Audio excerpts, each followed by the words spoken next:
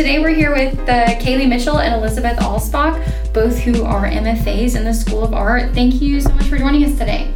Thanks for having us. We appreciate it. Yeah, so we are talking about leadership this season, and we're pumped to talk to y'all because you both participated in and won first place in the Social Innovation Challenge. So can you just tell us a little bit about yourselves first, and then we'll get into your project later. Sure. So where to begin?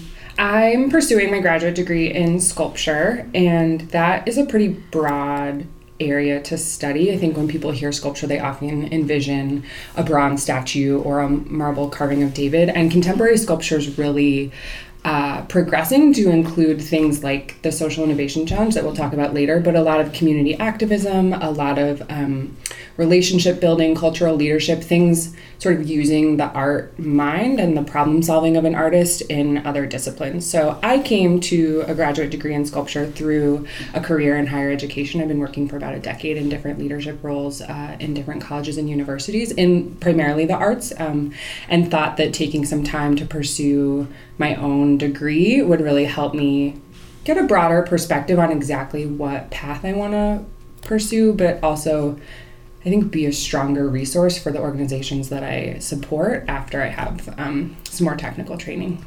And my name is Kaylee Mitchell, as she said earlier, and I am basically forging this new path in the School of Art for a more focus on business as an artist. The path we're kind of working towards now is called arts entrepreneurship, which is a growing field in art. And how I came to this graduate degree was I started a business in my undergrad called Glow, G-L-O, and it was really successful. It's still successful. It's doing really well, and I still serve on the board of that. But that project actually started from an art project in my junior class in graphic design. And so growing this idea of art and then like interjecting all of these business-minded techniques and tactics helped this business grow really large. And I'm interested in what that looks like on an academic scale, and then also how you can tailor an existing program and study like co-disciplinary to achieve something more than just business or something more than just art when you leave. Wow. That's awesome. Yeah. What was your both of y'all's undergrads in? I studied art in undergrad, but I was really lucky I attended a liberal arts college that I technically took more art classes than other classes, but have a pretty significant base in econ and Spanish and international trade. So I feel like the kind of stuff Kaylee's working on and our serendipitous friendship that sort of evolved from finding each other at the university really stems from both of our belief that the breadth of your knowledge base is really more important when you're in a leadership role than the depth in any one particular area. Yeah, and I studied graphic design in undergrad. I was one of the lucky few that started college with the exact thing that I knew I wanted to graduate with, and I didn't have to switch majors throughout. So I started in graphic design, finished in graphic design, and graphic design has this weird interplay with business already as, businesses need branding and marketing and communications, and graphic design kind of lends itself to all of that. So I figure it was a pretty natural progression to start in this art discipline and then kind of be revealed to business and business leadership. And so I'm excited to use like what I learned in my undergrad and running my business here at the University of Arkansas. I feel like you guys both have such fascinating backstories. Yeah. That's so cool. I have so many older than you. I have so many questions already. Kaylee, so you said you started your own business, correct? Mm-hmm. Can you tell us a little bit about that? I find that so interesting. Sure. So I'll just start from the beginning, but I'll keep it pretty short because it took quite a while to get it to be successful and self-sustaining. In my junior graphic design class, we were given this project where we had to go pick up a antique that was $10 or less and could fit in the palm of your hand. And I picked up a teacup and a little saucer. And we brought those back to class, and we had no idea what we were doing with them. And the teacher said, build a business around this. Like, it was basically a branding project. We had to come up with a product and then what that product did and who it served and what the business needed to look like graphically to serve that specific audience. And so I had a teacup and I made glowing tea bags that would like light up while they steeped, which I thought was just so fun. I did it because I knew it was going to like photograph really well for the project and all this stuff. And I did these really crappy prototypes. They got the job done, but I wasn't an electrical engineer, and so I was just trying to make it work. And my teacher was really impressed. I had mentors that were really impressed, and they were like, you should take this to the Entrepreneurship Center on campus. And so then it got real. So I took it to the Entrepreneurship Center, and I had this meeting with the director there. His name's Eric Hill, great director, really big mentor of mine. And we sat down, and you would like pull the T tag to like get the light to pop on, right? And I had 3 T tags, and 2 of them failed, and it was so embarrassing. And I had this friend that was an electrical engineer. His name's Hagen Walker, and he was at that meeting with me because I needed somebody that had the electrical background to be able to help me know what to do next. And Hagen and I are both really like prideful people. We hate to fail. And so that was just like the worst meeting ever. We were so embarrassed. We walked out. We got in his car. We went back to his house. We went into his walk-in closet in his old house that he was renting. And we like pulled out soldering irons and all this stuff. We were like, that was embarrassing. That's never happening again. And so that day, after that meeting, we developed technology that is able to sense when liquid is present and activate a light. And wow. Yeah, it was a long day. But we basically, the first one we ever did, we stuffed all these electronics into a travel toothbrush case. We stuffed them all in there, and then we shut it, and we had these like 2 probes sticking out, and then we just like coated the thing in hot glue. Because we didn't need the water to penetrate to the electronics, just to touch the probes. And then we dropped it in a glass of water and it came on. And we were like, this is kind of cool. And so, long story short, we took that technology. We won the basically Mississippi State's version of the Social Innovation Challenge, but it's more based on tech. So we won that at Mississippi State. And got enough funding to do like a first initial run of these, not a toothbrush case run. And so for a year we worked out all the kinks, figured out what it needed to look like and how it needed to work and how efficient it needed to be. And in that time we were able to submit for a patent for that technology, which we did end up getting. And we actually were able to patent it twice. One is a utility patent and one is a design patent. And now you can drop it in a drink and it lights your glass, which was the whole premise at the beginning. And then when your drink gets low, the light goes out and the bartender knows you need a refill. That was the first premise. And then we got this email one day from a mom with a kid who had autism, and he hated baths. He hated them. It was a very traumatic event every time he had to take a bath. And this mom picked up Glow and put it in the bathtub, and it was the first time he had a pleasant experience in a bath. And we were like, there's something to that. And kids cared about Glow more than their parents did. When their parents they would bring them home to their kids, and their kids would love them. So now we're in the kids market, and we still make Glow for we have them in several resorts like MGM Grand and those several places in Las Vegas and a resort in Macau. But the kids market has definitely fit us better, and we just got in all of the Cracker Barrel stores, and then Target, Ulta, and Nordstrom's. So. And you did all this as an undergrad? You started yeah, we gave it, Hagen and I, we co-founded the company, and we gave it the legs it needed to function. Hagen still is there, he's CEO now, and I worked for Glow for 3.5 years, and then got the option to come here, so. But yeah, it all started as undergrad. It was the craziest, most stressful time of my life ever. That is so cool. That's awesome. Wow. Gosh, I need to do more. Everyone feels like that.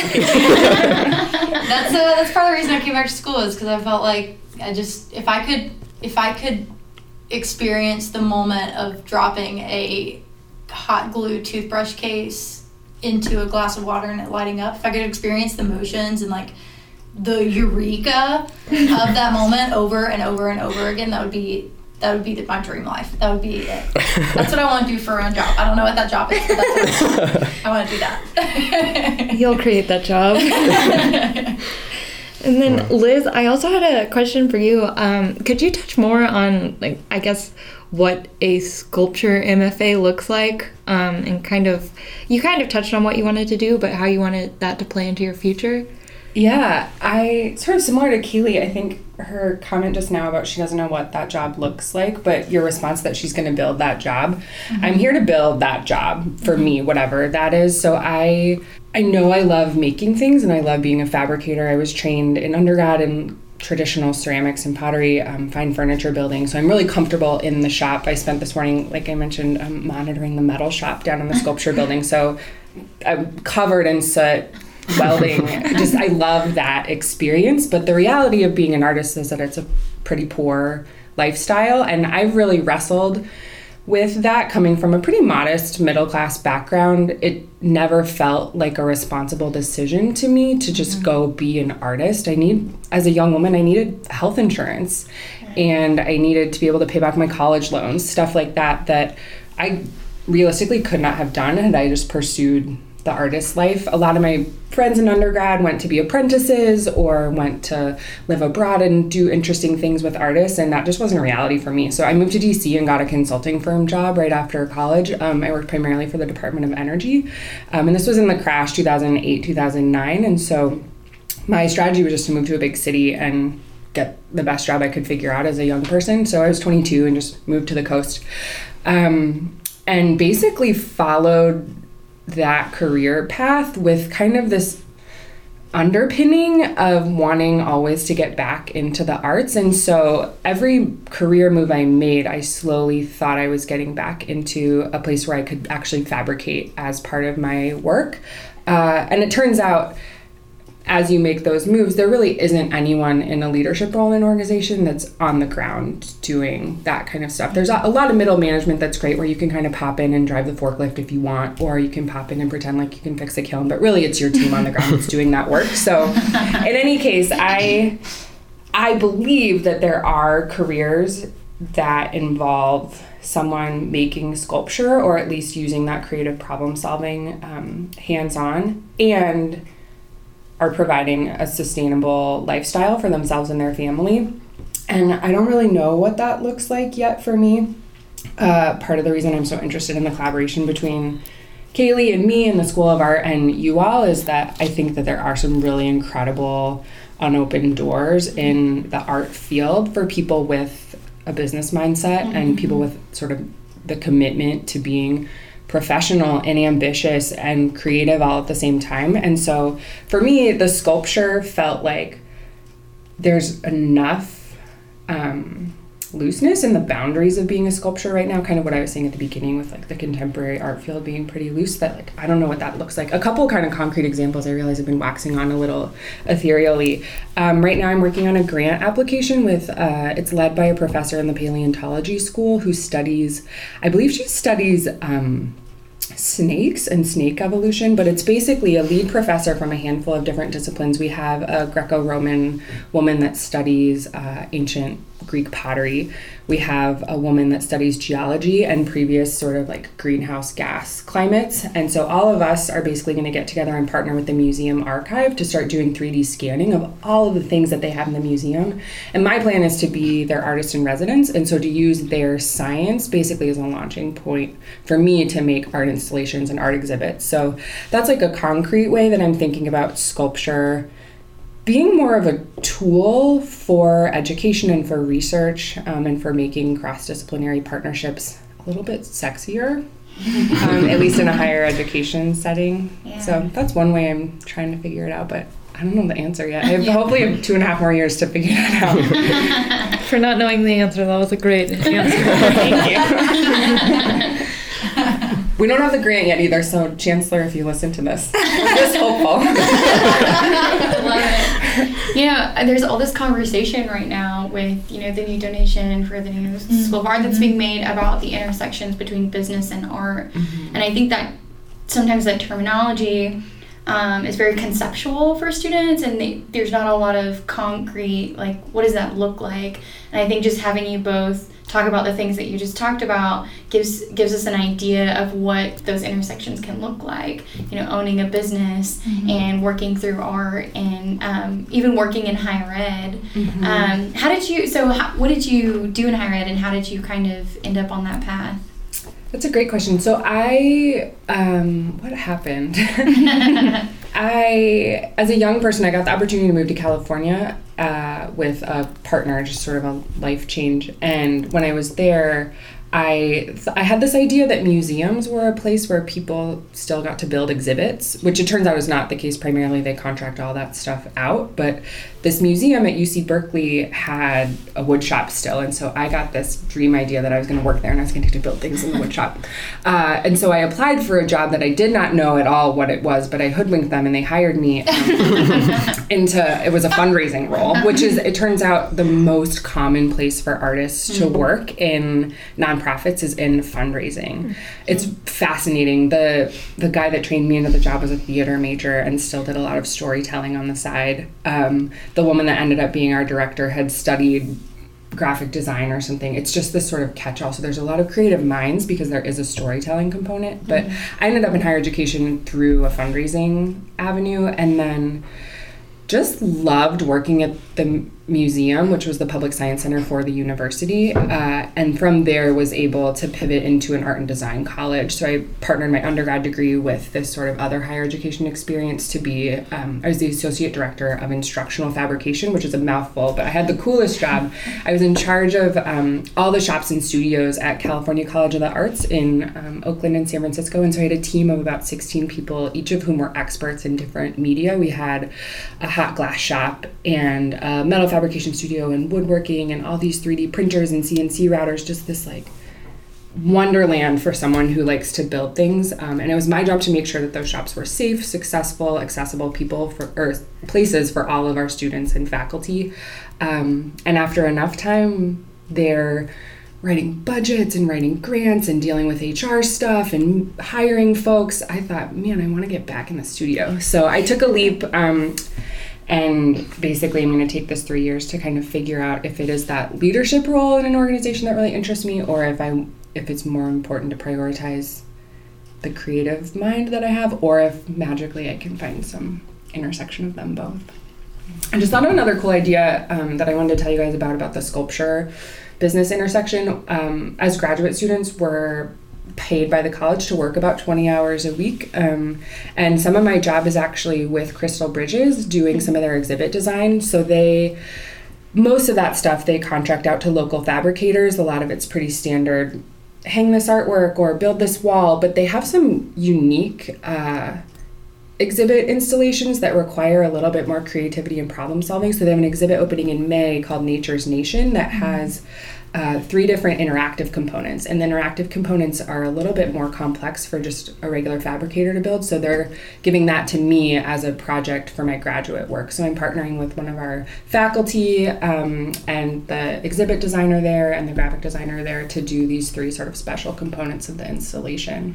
So that's another way that the art world can kind of overlap with the business and more, I guess, industrial world. Mm-hmm. Yeah. That's awesome. So this is pretty familiar to me because my sister is doing marketing and graphic design right now. So she's an undergrad. So she's been telling me a lot about how she's like struggling picking between the two because she's had a lot of pressure from like professors. Well, do you want to be a graphic design person or do you want to be like in marketing? Mm-hmm. And so I was just wondering if you guys have any advice for people in that situation, like having to not necessarily pick between the two, but like finding your career path from that. Well, I would say that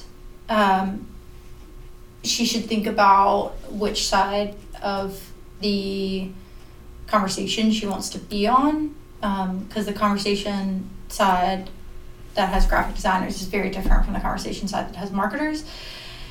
But it's a really lovely spot if you can sit on both sides. And so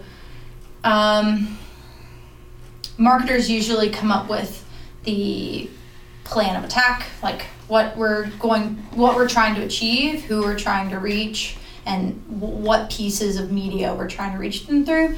And they feed that over to the graphic designers, and they say, we need this, and this, and this is the people we're trying to reach.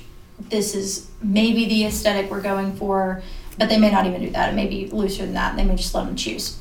And then the graphic designers design towards that thing, and then pass it back over to marketing for them to put it out into the world. For me, I loved graphic design, and I also got a minor in public relations, so I understood the marketing component of it. So I am fortunate enough to sit in that middle spot, and since running a business, I did all of the marketing and graphics for that. So it's nice to be able to see all the way to the end from the beginning as a graphic designer, to say, that's what I'm trying to reach. You're taking the job of the marketer, essentially. That's what I'm trying to reach. This is what I think it should look like. This is how I think they'll respond. And this is what I think they would respond to. And then you just do it. One of my goals being a student here and trying to build this program, when I left Mississippi State, I said that I wanted to be fluent in a lot of languages, not like Spanish or English, but discipline languages. Because I think that when you have somebody that's fluent in multi-discipline language, that can sit at the table with somebody in business, somebody in art, somebody in marketing. I think that's really valuable because they can translate, especially after working with an engineer. It's super important because they don't always get along. So I would just say, what end of the spectrum does she want to work on? And I think it's totally applicable to be in one and really study in the other well enough that you can be both. Yeah. I think that's interesting too when we're talking about the intersections between art and business, because sometimes I think students think about a career and then passion as like two separate that you can't intertwine. How can we put things together, or love the work that I do? And I think this conversation is really interesting. So many students ask, how do you balance your personal and professional life, right? But if you have a job that you love, those things are so heavily intertwined. So I think that's applicable, to our business students and really all disciplines, thinking about how they can, get in both, I guess. But I don't know, maybe y'all can speak to this, but to me it feels like a new thing. I'm from the humanities, and so my degree is in English, but I don't feel like these conversations were as common when I was an undergrad as they are now. Now there's all this conversation around interdisciplinary work or multidisciplinary skills. And so I don't know, do you feel like this is new, or maybe? I think a lot of it has to do with the influx of college students coming from a lot of different backgrounds. Because a long time ago, people came from a very specific background to go to college. And it was very easy to focus on one thing when you're coming from this specific place. But now I think that universities are seeing that you can't silo off all of these disciplines because it's not beneficial. Right. It's you have to treat the university as an ecosystem where everything depends on the other thing and needs the other thing to survive. And jobs are just different than university environment. And so if you have somebody that isn't flexible and probably doesn't have a ton of knowledge outside of what they went to school for, then they're going to have a rough go in a job. Because you have to wear a lot of hats, no matter what job it is. I don't care what job you work. You wear a ton of hats. You're a bunch of different people at jobs. And that's just what the workplace asks of you. So I think universities are kind of seeing that and starting to break down those barriers and allow for a lot more interdisciplinary studies.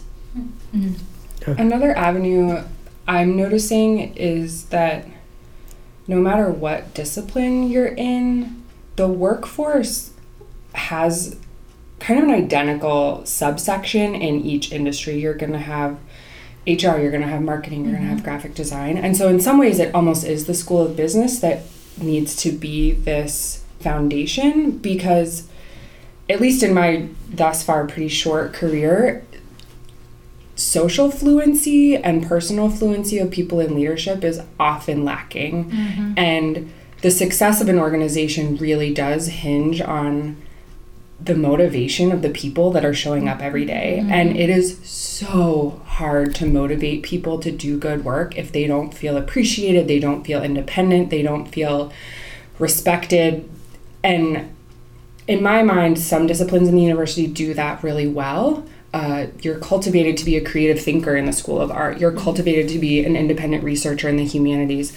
As an engineering student or a biology student, you're cultivated to solve very specific problems, and there's a right and a wrong answer. And so I think people are noticing that, particularly with the third wave of feminism that's happening and the Me Too movement, people are noticing that there is a dearth of cultural and social leadership in the top tiers of organizations worldwide. And the more that we can start to infiltrate the industries that are really dominant globally with people that are socially and culturally fluent to build a stronger, more invested workforce, the better. And I realize that that's all like pretty pie in the sky lofty, but I really do believe that as someone probably who will be back in a leadership role in an organization, the best thing that I can do is figure out how to comfortably and competently read the people that I'm interacting with and help them be successful. And it's really hard to get that skill set if you're just interacting with people that speak your language and your discipline. So I think the School of Art and the business school share some similarities in that they both have a broader sort of worldview than other disciplines. And obviously they're all valuable. They're all part of the ecosystem. It's just a matter of figuring out how they Tetris together to be successful. Yeah, I mean, I agree like totally with what you're saying about like multidisciplinary knowledge and like a whole range of subjects. Because like I'm doing 3 minors just for that reason. I mean, I want to know as much as I can about a lot of different things, right? And so can you talk a little bit, I mean, the theme of this season is leadership. So you talked a little bit about how that worked in like just, you know, everyday life, but in leadership specifically, how do you think the multidisciplinary knowledge helps a leader succeed versus one that doesn't have that knowledge? I mean, I think the obvious answer is that if you're in a leadership role, you're responsible for a lot of different stuff. And so the more real world experience you have in each of those areas, the more you'll be able to sort of intelligently make decisions. I also think it has a lot to do with trust and not necessarily knowing top to bottom each of those areas yourself, but knowing that the person you hired to do it or that you got hired into managing to do it knows that world really well is critical. So I think in some ways leadership, I'm really stuck, I guess, on it being integral to someone's ability to have successful, honest, critical feedback-filled personal relationships in the workplace. And if our leaders don't have that skill set, then we're going to continue to kind of struggle. And I think in another reflection, I guess, on your sister's situation is that Kaylee mentioned earlier a mentor that she had, and I cannot advocate enough for having mentors, whether it's someone in your class or a faculty member or a woman from your hometown. It just doesn't really matter, but having a person that you trust to completely be honest with about the things you're struggling with and the things you're curious about has helped me more than anything else in my career. And one of my mentors is now a dear friend, and I've taken on a mentorship role myself and find it really critical to sort of continuing my work. So I think in your sister's case, like if she's not getting the right feedback that she wants from her faculty, look for other ideas and see who else can help her kind of brainstorm that middle ground that she's finding herself forced to decide between. Awesome. And I don't think she has to decide. Yeah. Yes. Me neither. Artists believe in the gray.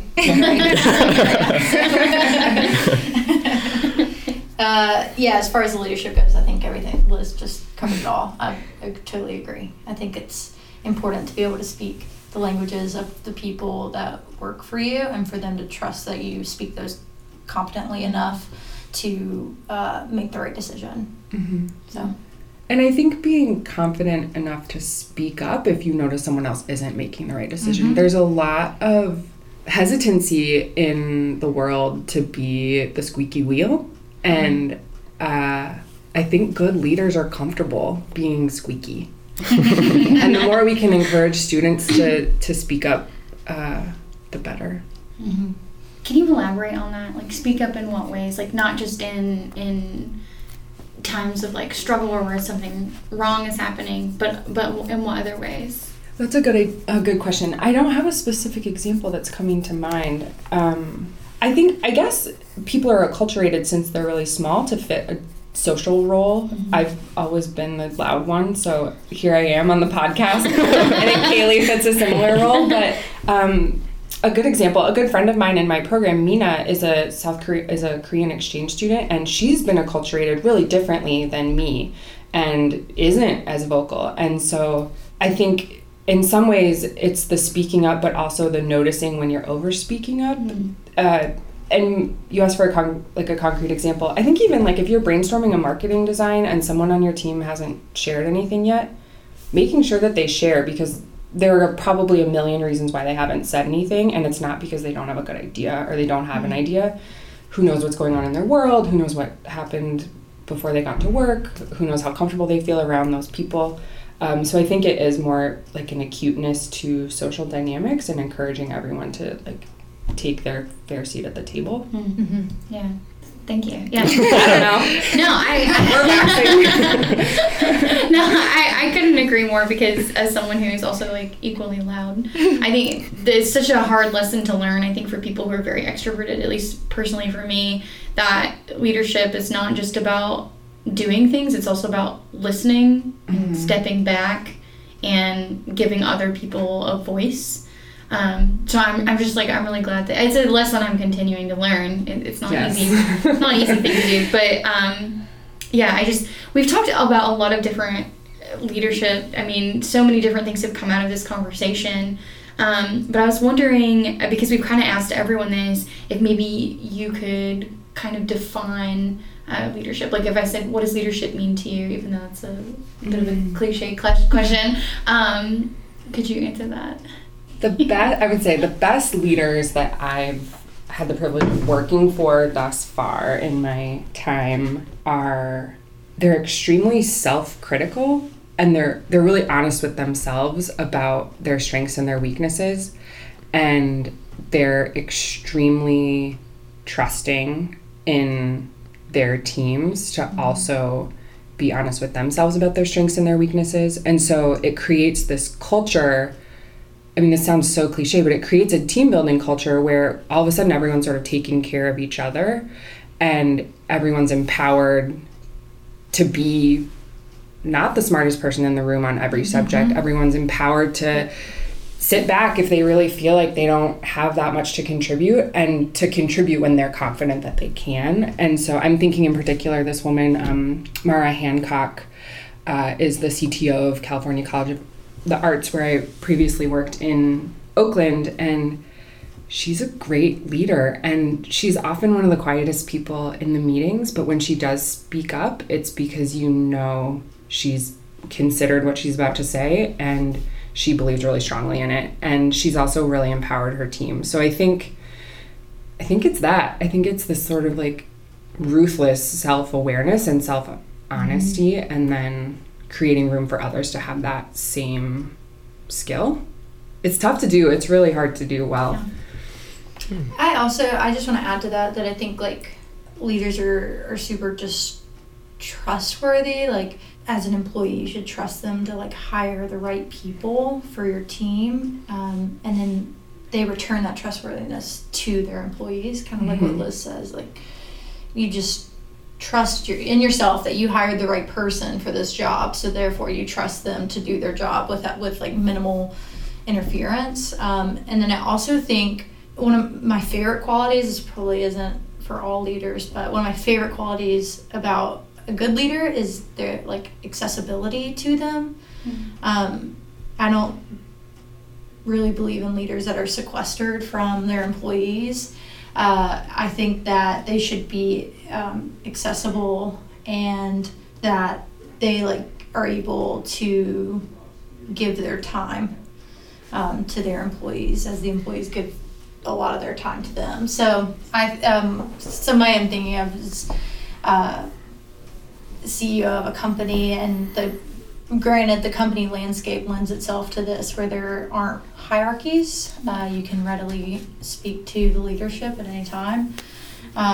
But it's created such a positive company environment, and it's really comfortable. It doesn't feel like you're being run, you're working together. So yeah, I would say accessibility is a big one, and intentionality too. Yeah, I think I would add to, my answer felt sort of serious. There's like an energy, there's an energy to good leaders that matters to me. And it's not just in their particular field, but they believe in, execute in like community building and problem solving positively. It's a yes and kind of scenario that I've found to work the best for me when I'm working with people in leadership roles, and it's something I really strive to do if I'm in a leadership role. But there is like an energy to it, or an aura. It's not just cut and dry, something you can learn in business school. Yeah, no, I think like the quality that good leaders have is something that is not able to be taught. Like, I think it's something that's like kind of inherent in them, and like their upbringing, and like the opportunities that they take to learn. It's just like, it's just like something they carry. It's like when you like meet somebody that's a good leader, the reason that they are in a leadership role is because of the way they carry themselves, and the fact that people readily trust them and are happy and gleeful to follow their lead. So I do think, though, even with that sort of chutzpah or whatever it is, there's a training that a lot of our leaders often don't get that empowers them to be successful.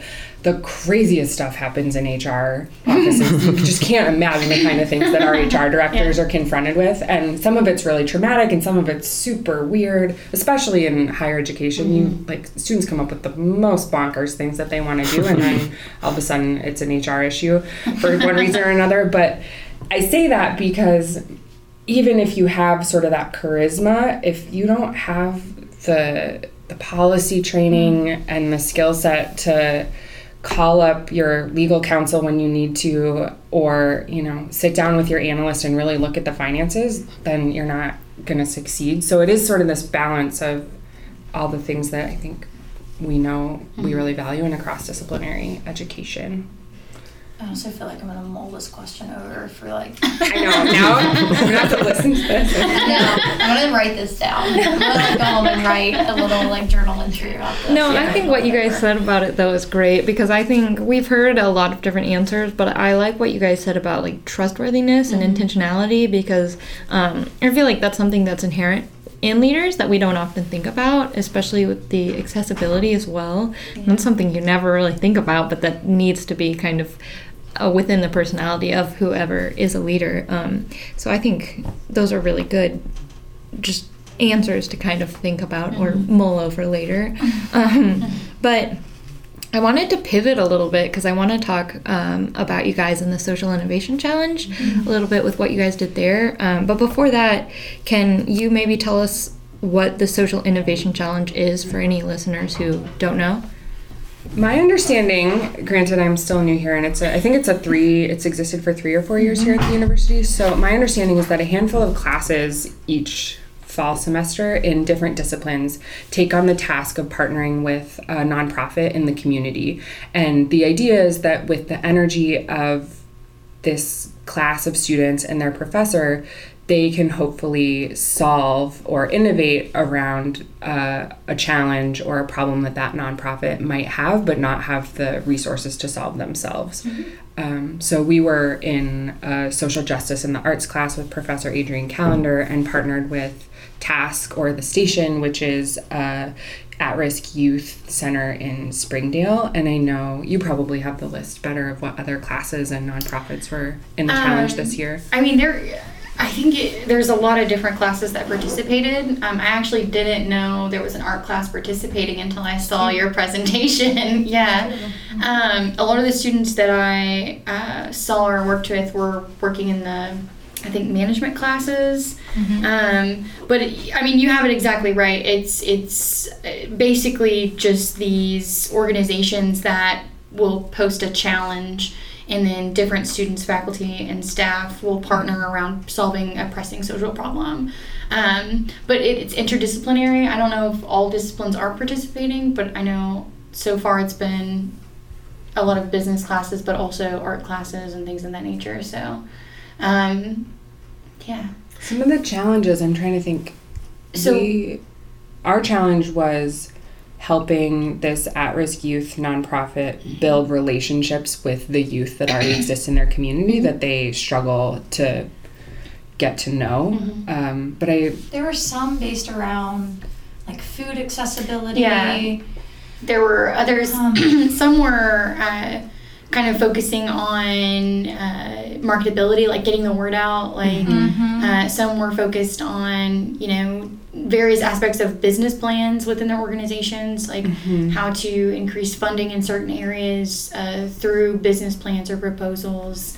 A lot of different organizations have participated, everyone from like Beautiful Lives Boutique. There are some corporations that are involved also.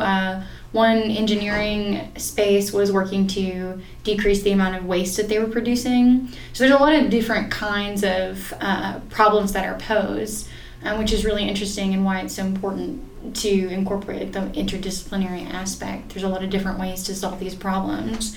So, okay, so could you say one more time, what was the challenge that was given to you? And then, like, what was your solution and how did that solution kind of develop? Our challenge was to help the Station, which is part of the Teen Action Sports Center.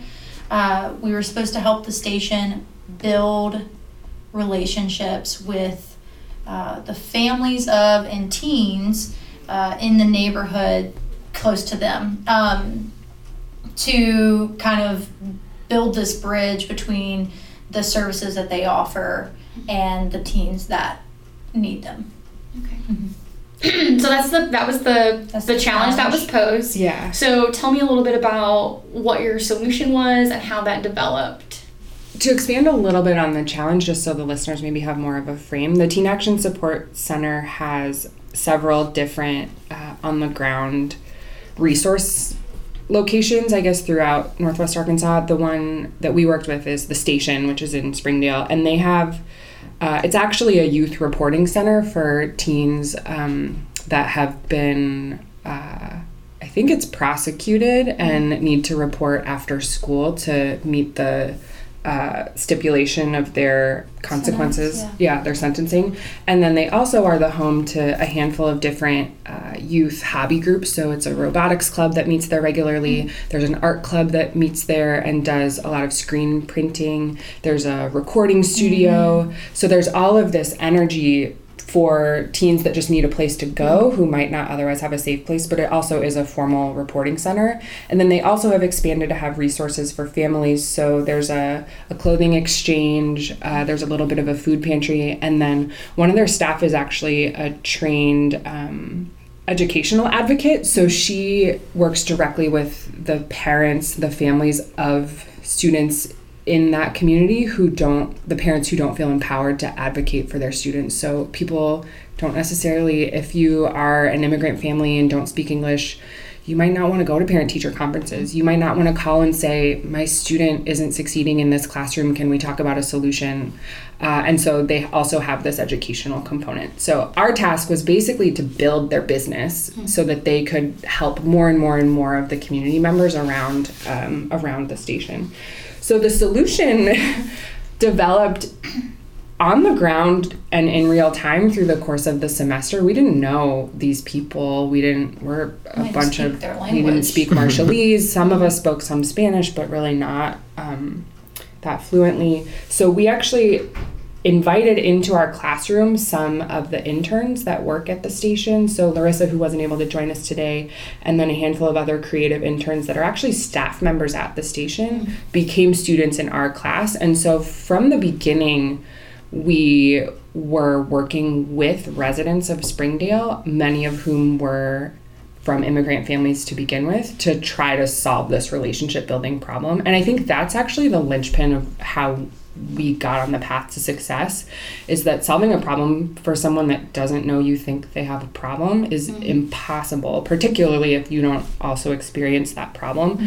And so by entering with teens or early 20s folks who speak Spanish, who speak Marshallese, who have been in that community, and having them say to us, we could get attention in these ways, or we could build a network this way, all of a sudden we could be the heavy lifting, we could do the event planning, we could be there with smiling faces and materials and supplies, but we actually didn't have the knowledge to solve it ourselves. We just had the time and resources to help. Yeah, I think us partnering and having some of the students from the station in our class really built out the trust that's necessary to like dig deep into communities that you're not from and you don't look like anyone there. Right. And so basically what we started to do is we just started to show up in the neighborhood. Through the station, we were able to rent a small 1-bedroom, 1-bathroom, very small house in this neighborhood. We started to host class out of that house. We were meeting in Springdale at least 2 days a week to do the class. We were inviting people, important figures from Springdale into our class to talk to us about the dynamic of Springdale. And then we also started to show up on Saturdays because our class wasn't a time when people were in the neighborhood. We just wanted to be present and be there to experience anything that may have happened. But Saturdays were perfect. The kids were out of school, the families were busy, and almost always the kids were like pushed outside. So, I just want to, I want to create a clear picture here. Sure. So you're showing up to this house. Yep. In the community. Yep. Okay. For class, for your social justice and the arts class during the week. And on Saturdays, you're also showing up to this house. Okay. And then doing what? The neighbors have no idea why we're there. They just know. That's why I'm trying to figure out. We basically infiltrated the neighborhood. We didn't really know at the beginning how were we going to solve this problem. All we knew was that in order to build community, you need to start by building relationships. And so we just started showing up, and then things kind of took off. So Mondays and Wednesdays, we would go and have our discussions. We would leave the front door open. We would bring donuts. The neighbors would periodically come and like wonder what was going on and say, hey, and then all of a sudden you know someone's name and you can greet them the next time that you're there. And then on Saturdays, that's where Kaylee was saying we started to get a lot of energy. We brought art supplies, and so we would set tables out on the driveway with chalk and paint and yarn, and it blew our minds. The need in this community was astounding. Within a half an hour of sitting there the first day, there were 5 kids that just had run down the street to come play with us. The youngest one was 2. The parents had no idea who we were. They just saw these young people in the neighbor's house that had been vacant, and the kids will be fine. And then it really started once they found out that this was going to happen every Saturday, we would park our car and be walking up the street, and we would unlock the door to the house, go inside and get a table and walk out, and there'd be 12 girls and boys standing outside, and they want to help set up everything. So that's awesome. They were really about it for sure. Yeah, it was great. And so from there we basically built traction through these really consistent activations is what we started calling them in the community. And like I said, the kids are the easiest way to get to know people. They have no boundaries. They're just excited. And so once we're spending time with the children, then the families would start to drive by. And at first, I think one mom would drive past the house like 3 or 4 times and kind of check and make sure that the girls were okay, but she never stopped. And then eventually they would start kind of standing around and watching, and then we would the kids would actually translate for us. A lot of the parents only spoke Marshallese, and we don't speak any Marshallese and Spanish. And then we got the idea that to really advertise with this community for the station, we needed to have a big event. And so we had enough energy and people knew enough about us that if we threw an event, we were pretty confident they would come. And so we put flyers all over the community. We put a sandwich board outside the house. I think it was the end of November, beginning of November. We had a few bigger activations along the way. We did a Dia de los Muertos event a little bit in advance of Dia de los Muertos, where people made papel picado and started to help one of the other local art centers with their decorating. So we did some sort of more concerted activities. And then with the team, the intern team at the station, threw a huge block party. It was so fun. The police officers were the chefs, so they brought a grill and they did all the barbecuing. There were tents, and they got a handful of local performers. There was a really killer DJ named Afrosia, I think, at Afrosia, AFROSIAJ. Follow her on Instagram. She's great. A celloist, a mariachi band. I'm forgetting their name. Can't think of them. Yeah. But it was great. Like, people loved it. The food was awesome. I mean, there's probably like 150 people that showed up, which was huge. That had never really happened before in that neighborhood. Yeah. Or not in a really long time. And the purpose being? The purpose being to advertise for the station. So the station had a booth where they were handing out informational flyers. Their whole staff was there because they were on our team as well. And then their director was there. He made a big announcement letting people know about the station. It was literally, their office is 2 blocks from where we threw the block party. And in addition to the station, we had a booth from Art Center of the Ozarks, which also has a lot of resources for that community. I believe the library had a booth. I'm not positive. And then the Wheelmobile, which is the mobile pottery RV, was there from the university. So there were, basically it was a huge activation event where all these underserved folks in the community got the resources brought to their neighborhood, as opposed to them, having to go seek them out themselves. And so in the end, Erin, the director at the station, basically, I think feels, but I could probably make a stronger statement than that. I'm not going to speak for him, but that the young children that were particularly participating in these events, most of them were 12 and under, but in 2 years they're going to be the teens that are going to the station. So there isn't a ton of evidence that we got teens to start at the station now, but there is a lot of evidence that we've built energy in that community to take advantage of the resources that they already have, the educational associate, the clothing exchange, some of the after-school activities, but also that all of these younger children are going to be the next audience for the station. And so that great work of the Jones Center Trust, which is the primary funder of this organization, can have a longer legacy as it reverberates as those students grow in their school years. And it's continuing. So Adrienne Callender, a professor who led our social justice in the arts class in the fall, is teaching an arts entrepreneurship class this spring. And I was at an opening at Walker Stonehouse last night, an art opening for the ceramics folks, but she had one of the station interns, a young man named Omar, has his own clothing company. So he was at Walker Stonehouse actually making clothes and had a little pop-up shop. So it's starting to become this symbiotic relationship between that community and the university to hopefully lift each other up simultaneously, as opposed to just being like a project for our class. And then ultimately what all of our work has led to is essentially this like model that can be like scaled and replicated and like transferred to other places. So what it needs is a class needs an organization, and it needs like a target neighborhood audience, something along those lines. And the class and the organization almost become one, working towards the same goal, which is connection with that community. And you do that through all the ways that we did in Springdale, which is putting your feet on the ground, showing up, putting the work in, and just continuously trying to make these connections. So that model is what we were able to win the Social Innovation Challenge with, was how it could go anywhere. Scalability, right? Yeah. So I was there and I saw your presentation, which was really awesome and very interesting.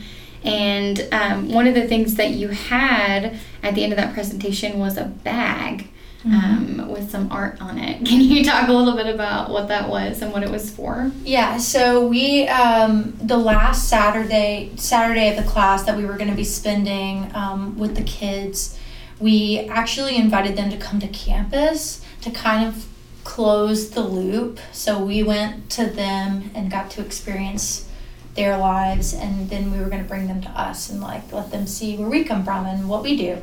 And so we invited these kids to campus, and they came and they got to hang out in our 2D lab, which is like a huge print lab in the art school, and draw, paint digitally. And then, so we took all of their like super fun, like wacky, crazy little digital paintings, and we printed them on fabric. And Kim Tomlinson, she was like a silent member of our group. We wouldn't have had that bag if it wasn't for her. But Kim sewed the bag, and then it became like another piece of that model, so that this model could potentially generate money for the neighborhood. So that bag could go to 21C Museum and Hotel as like something that you could purchase. And we had this partnership with 21C where they were willing to put that bag in their motel, and then we could transfer that model to any 21C hotel in the nation. And the purpose of that profit was to build out these micro loans for the neighborhood. It wasn't like our ultimate goal to do that, but our ultimate goal is to create community and create relationships and build bridges. But if we can make those people money from something that they did on their own, they just don't have the resources to do it, or they didn't think they had the access to resources to do it, then that is like awesome. Like a gold star. It's great. Right. I think the linchpin of the whole model, from my perspective, is that the world is filled with these nonprofit organizations that have worthy missions, and every single one of them, for the most part, is strapped for resources, whether it be funding, often human resources. They just are understaffed almost all the time, and their community is already in need because they're being served by a social organization.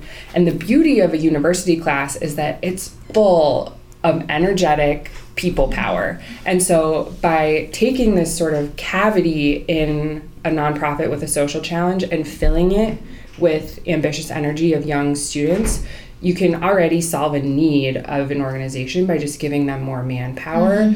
But without prescribing what it is exactly they're going to do, you can actually use the creative potential that already exists in that neighborhood, and you can harness it into a product for itself. And so the idea in this case is that the awesome artwork of these students can be put onto tote bags, or we ended up making some pillows that we gave back to the students. I ran into them at Potter's House. Shout out to Potter's House, love you.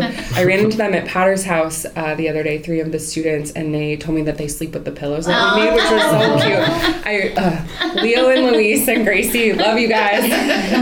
But the idea to what Kaylee was saying is that universities all over have these groups of young people that are looking to learn stuff and hopefully contribute. And if you can partner that class at any university anywhere in the country with a nonprofit and that nonprofit's community that they're trying to serve, that triangle and the potential energy within that triangle can do some pretty incredible things. And one of those things could involve raising revenue for the nonprofit and the neighborhood that they serve. So ideally that model could scale with our partner 21C, but potentially any museum with a gift shop anywhere could sell that kind of stuff. Any kind of relationship you have with a more commercial based business. We kind of blew our own minds. We felt shocked at how along the way when we were showing up on Saturdays, we really didn't know what we were getting ourselves into or what the traction would really lead towards. And then when we sat down and really reflected on what we had accomplished,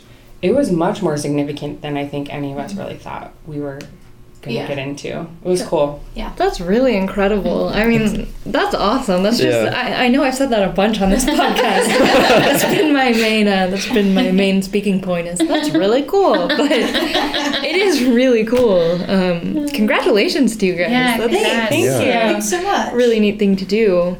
I really like this idea that you were talking about working with the community instead of working for.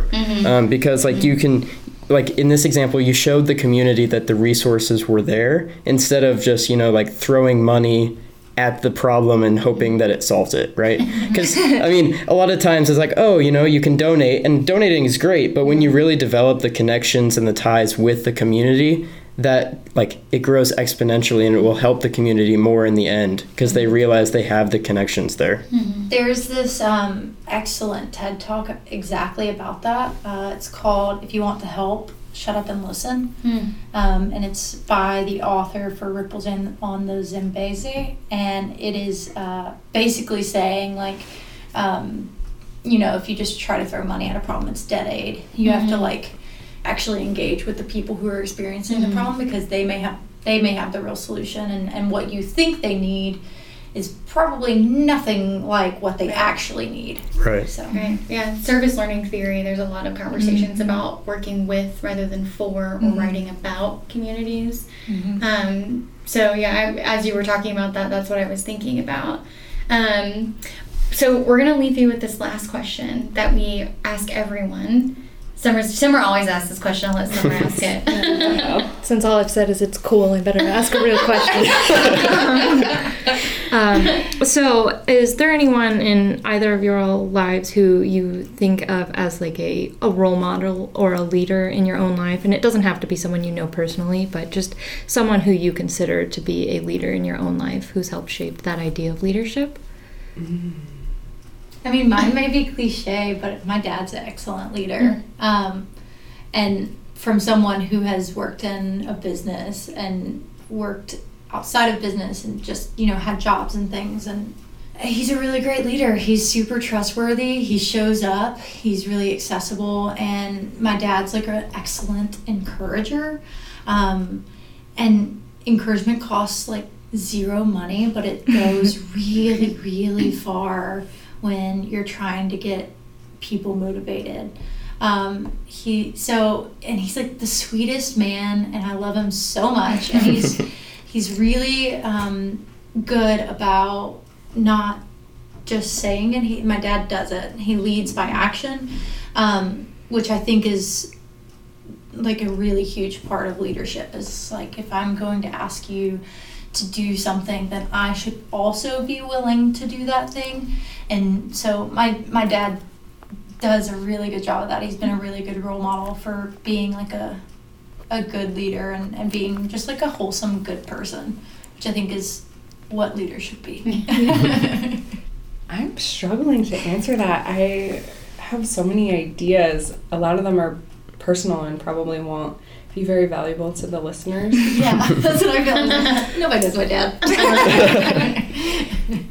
The woman that's coming to mind is Alexandria Ocasio-Cortez, and I say that because all of the testimony that recently has been all over the news with the Michael Cohen case, she spoke up. She was the squeaky wheel in that testimony, and I say that because she is the only, from both of the parties, all of the parties represented there, she's the only one that asked specific questions that led to more information to further the investigation. She just, I think despite your political leanings, her, as young as she is and as ambitious as she is, getting elected as the youngest female congressperson from the state of New York, and I believe nationally, I think that is just so commendable to me. She has something about her. She's got that energy that we were talking about earlier in the podcast that I wish upon anyone ever trying to be a leader. I think no matter how you feel politically or in today's social climate, like she's a fireball to watch for her leadership skills, and I think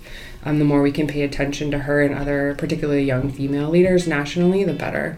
Awesome. Thank you so much thank you guys so coming much. and sharing your story with us. This has been really insightful and very interesting. Thank you for inviting us. This was fun.